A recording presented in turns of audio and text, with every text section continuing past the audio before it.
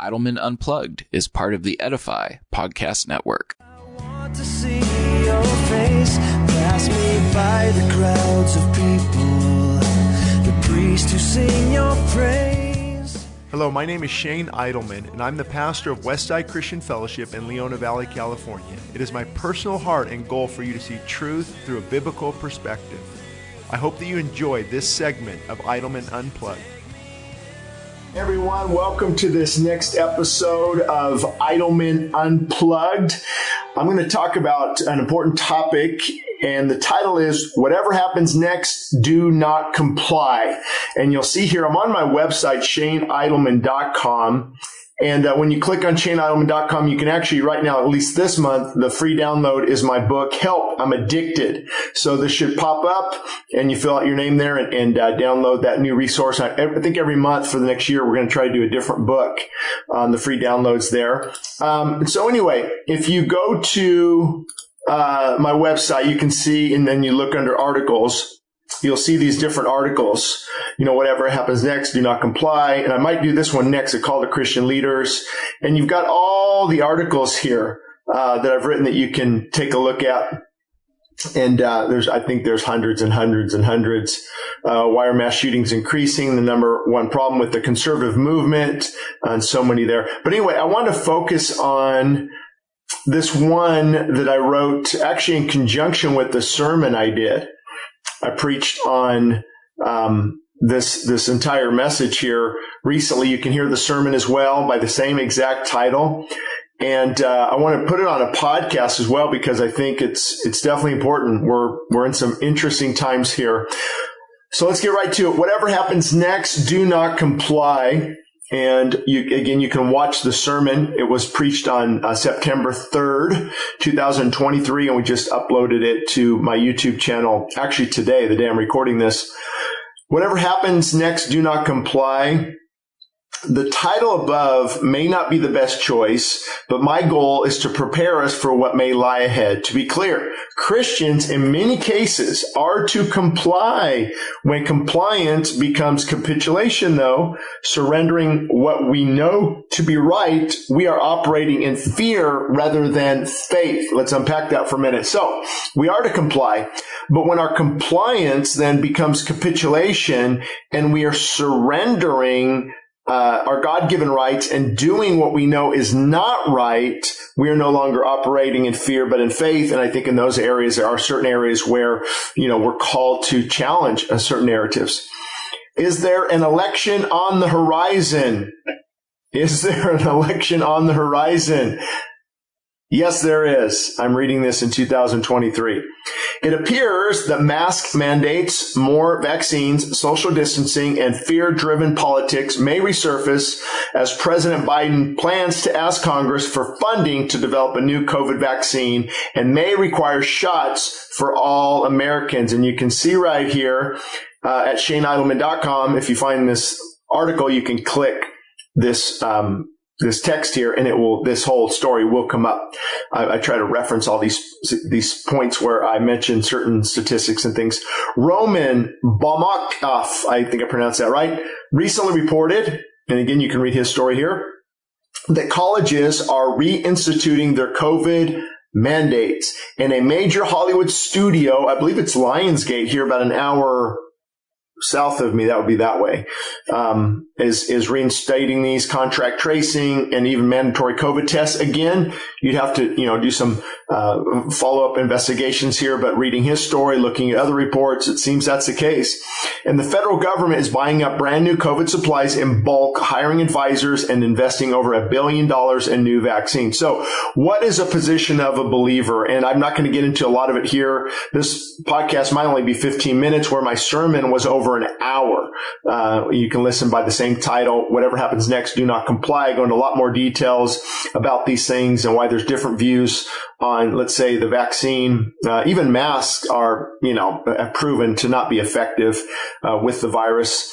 And so we just want to be careful, because a lot of people that are wearing them, especially now, are living in fear. They don't know the Lord Jesus Christ. If they are Christians, they probably are not filled with the Spirit, and there's a lot of fear. Or somebody's sick and they genuinely want to, not pass something on to others, allow them that freedom, even though it's probably not going to work if you're touching all the same things and in the same area.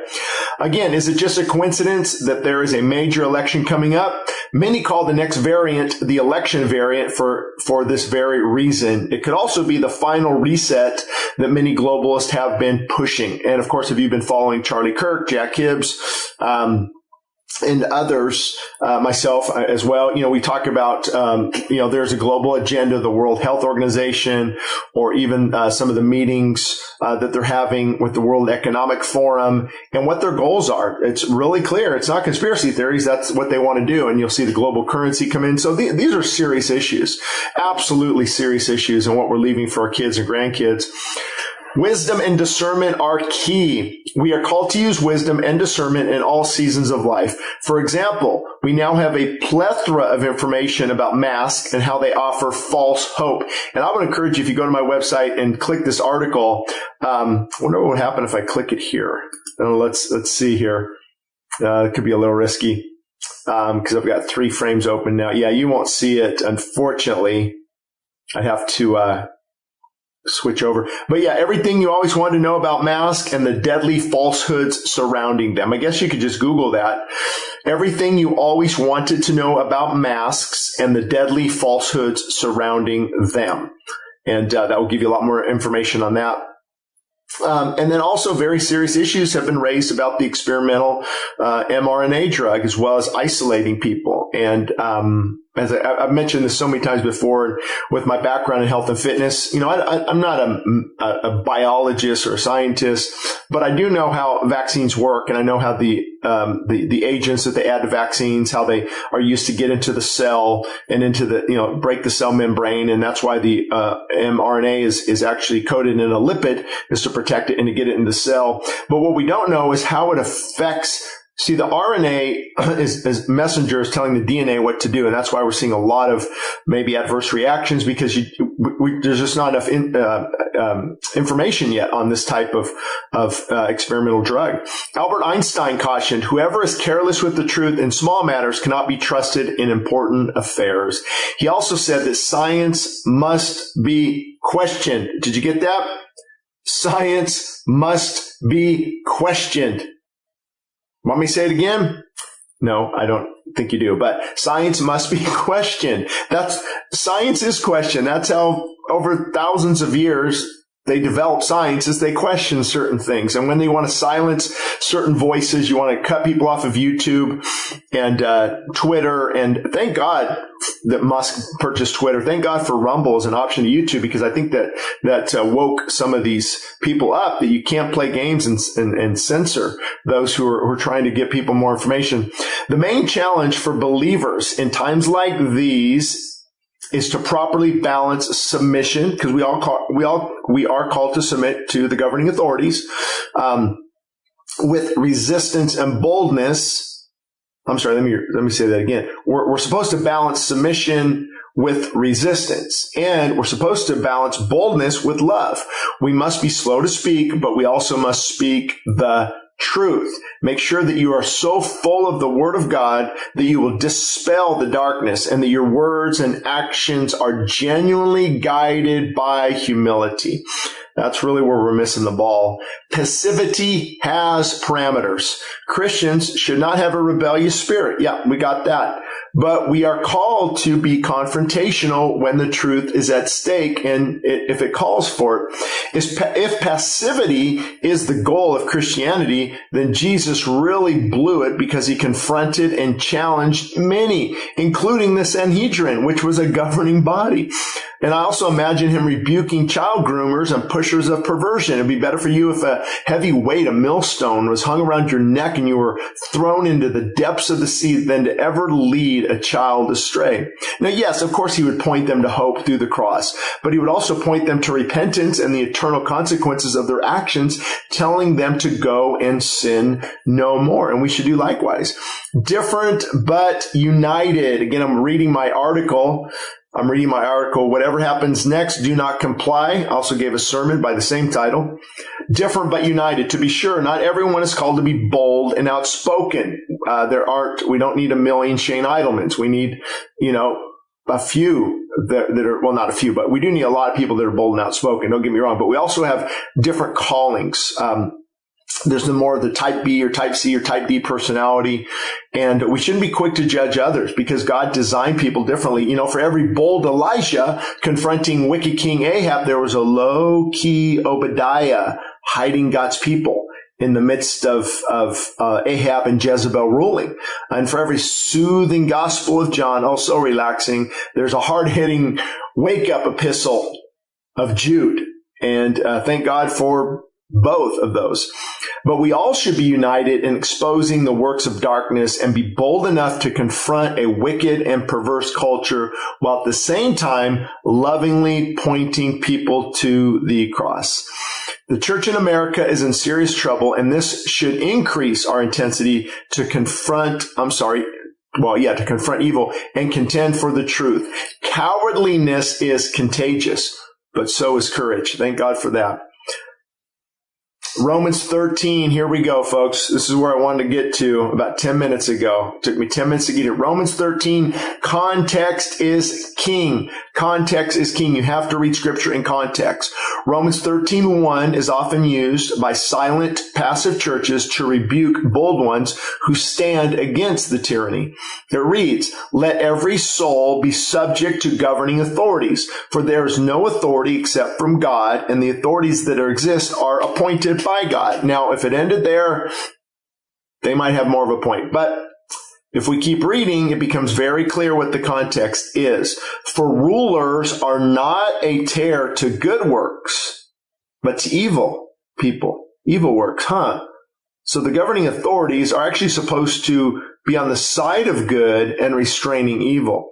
So God's ideal for the government is to restrain evil and not to encourage it. For rebels, not the righteous. Two things are crystal clear from Romans 13. First, God calls the government to restrain evil.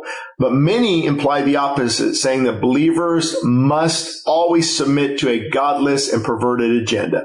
Nothing could be further from the truth. When the government restrains evil and, in addition, it promotes evil, we must take a stand. Taking a stand begins in the prayer closet. Sadly, our gun safes are full, but our prayer closets are empty. Second, the corrective nature of Romans 13 is for the reader to cast off works of evil and to love others. It's written to those who are rebellious and arrogant. When they resist the authorities, they will be punished. Did you catch that? Romans 13 addresses a rebellious, arrogant heart that has a problem with authority, not a humble believer standing for the truth. When authorities promote evil, in the book of Daniel, for example, we see Daniel and the 3 Hebrew boys rejecting the will of the king because it would have forced them to worship a false god. In the book of Matthew, we see the wise men not returning to tell the king that they had found Jesus. No doubt this was punishable by death if found out. In the book of Acts, the early church did not submit to the government if they were forced to sin or cause harm. Believers also disobey when they can no longer worship God. Early Christians were killed because of it. But again, if you're not filled with God's Spirit and remain humble and broken while erring on the side of grace, but instead are allowing anger and arrogance to guide you, you will hurt others and be outside of God's will. There aren't always absolutes. Another reason we must be slow to speak and live humbly is that we don't know what someone is going through. For example, they may wear a mask to visit their child in the hospital because compliance overrides the need to resist. Many chided those who got the vaccine to see their grandkids or feed their family, while others rebuked those who didn't get it, failing to realize that they did hours of research on the experimental drug and didn't want to rush ahead. We now know that many of their concerns were valid. Again, this is why we are to err on the side of grace. This must fuel and fill us. We often send the wrong message when we allow anger to lead. I've been there myself, and I can slip back if I don't stay close to the fountain of living water and drink deeply. Brokenness and humility while spending significant time in prayer and worship must fuel us and fill us. The prayer closet, not angry tirades, helps us regain lost ground. What's going into you will be what is flowing out of you. The best way to fight this battle is to comply with God's word and then address the inconsistencies, false narratives, and demonic agendas through the power of the Spirit. Always remember, the true battle is not yours. It is His. It is God's. So again, for more biblical application on this important topic, watch my sermon, Whatever Happens Next, Do Not Comply, released around September 6th, 2023. And you can find all of these things at my website at ShaneIdleman.com.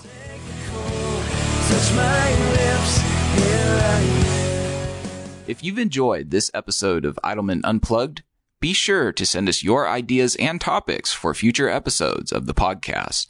You can send us an email at westsidechristianfellowship.org or ShaneIdleman.com. Thank you for listening to us today, and join us again on the next episode.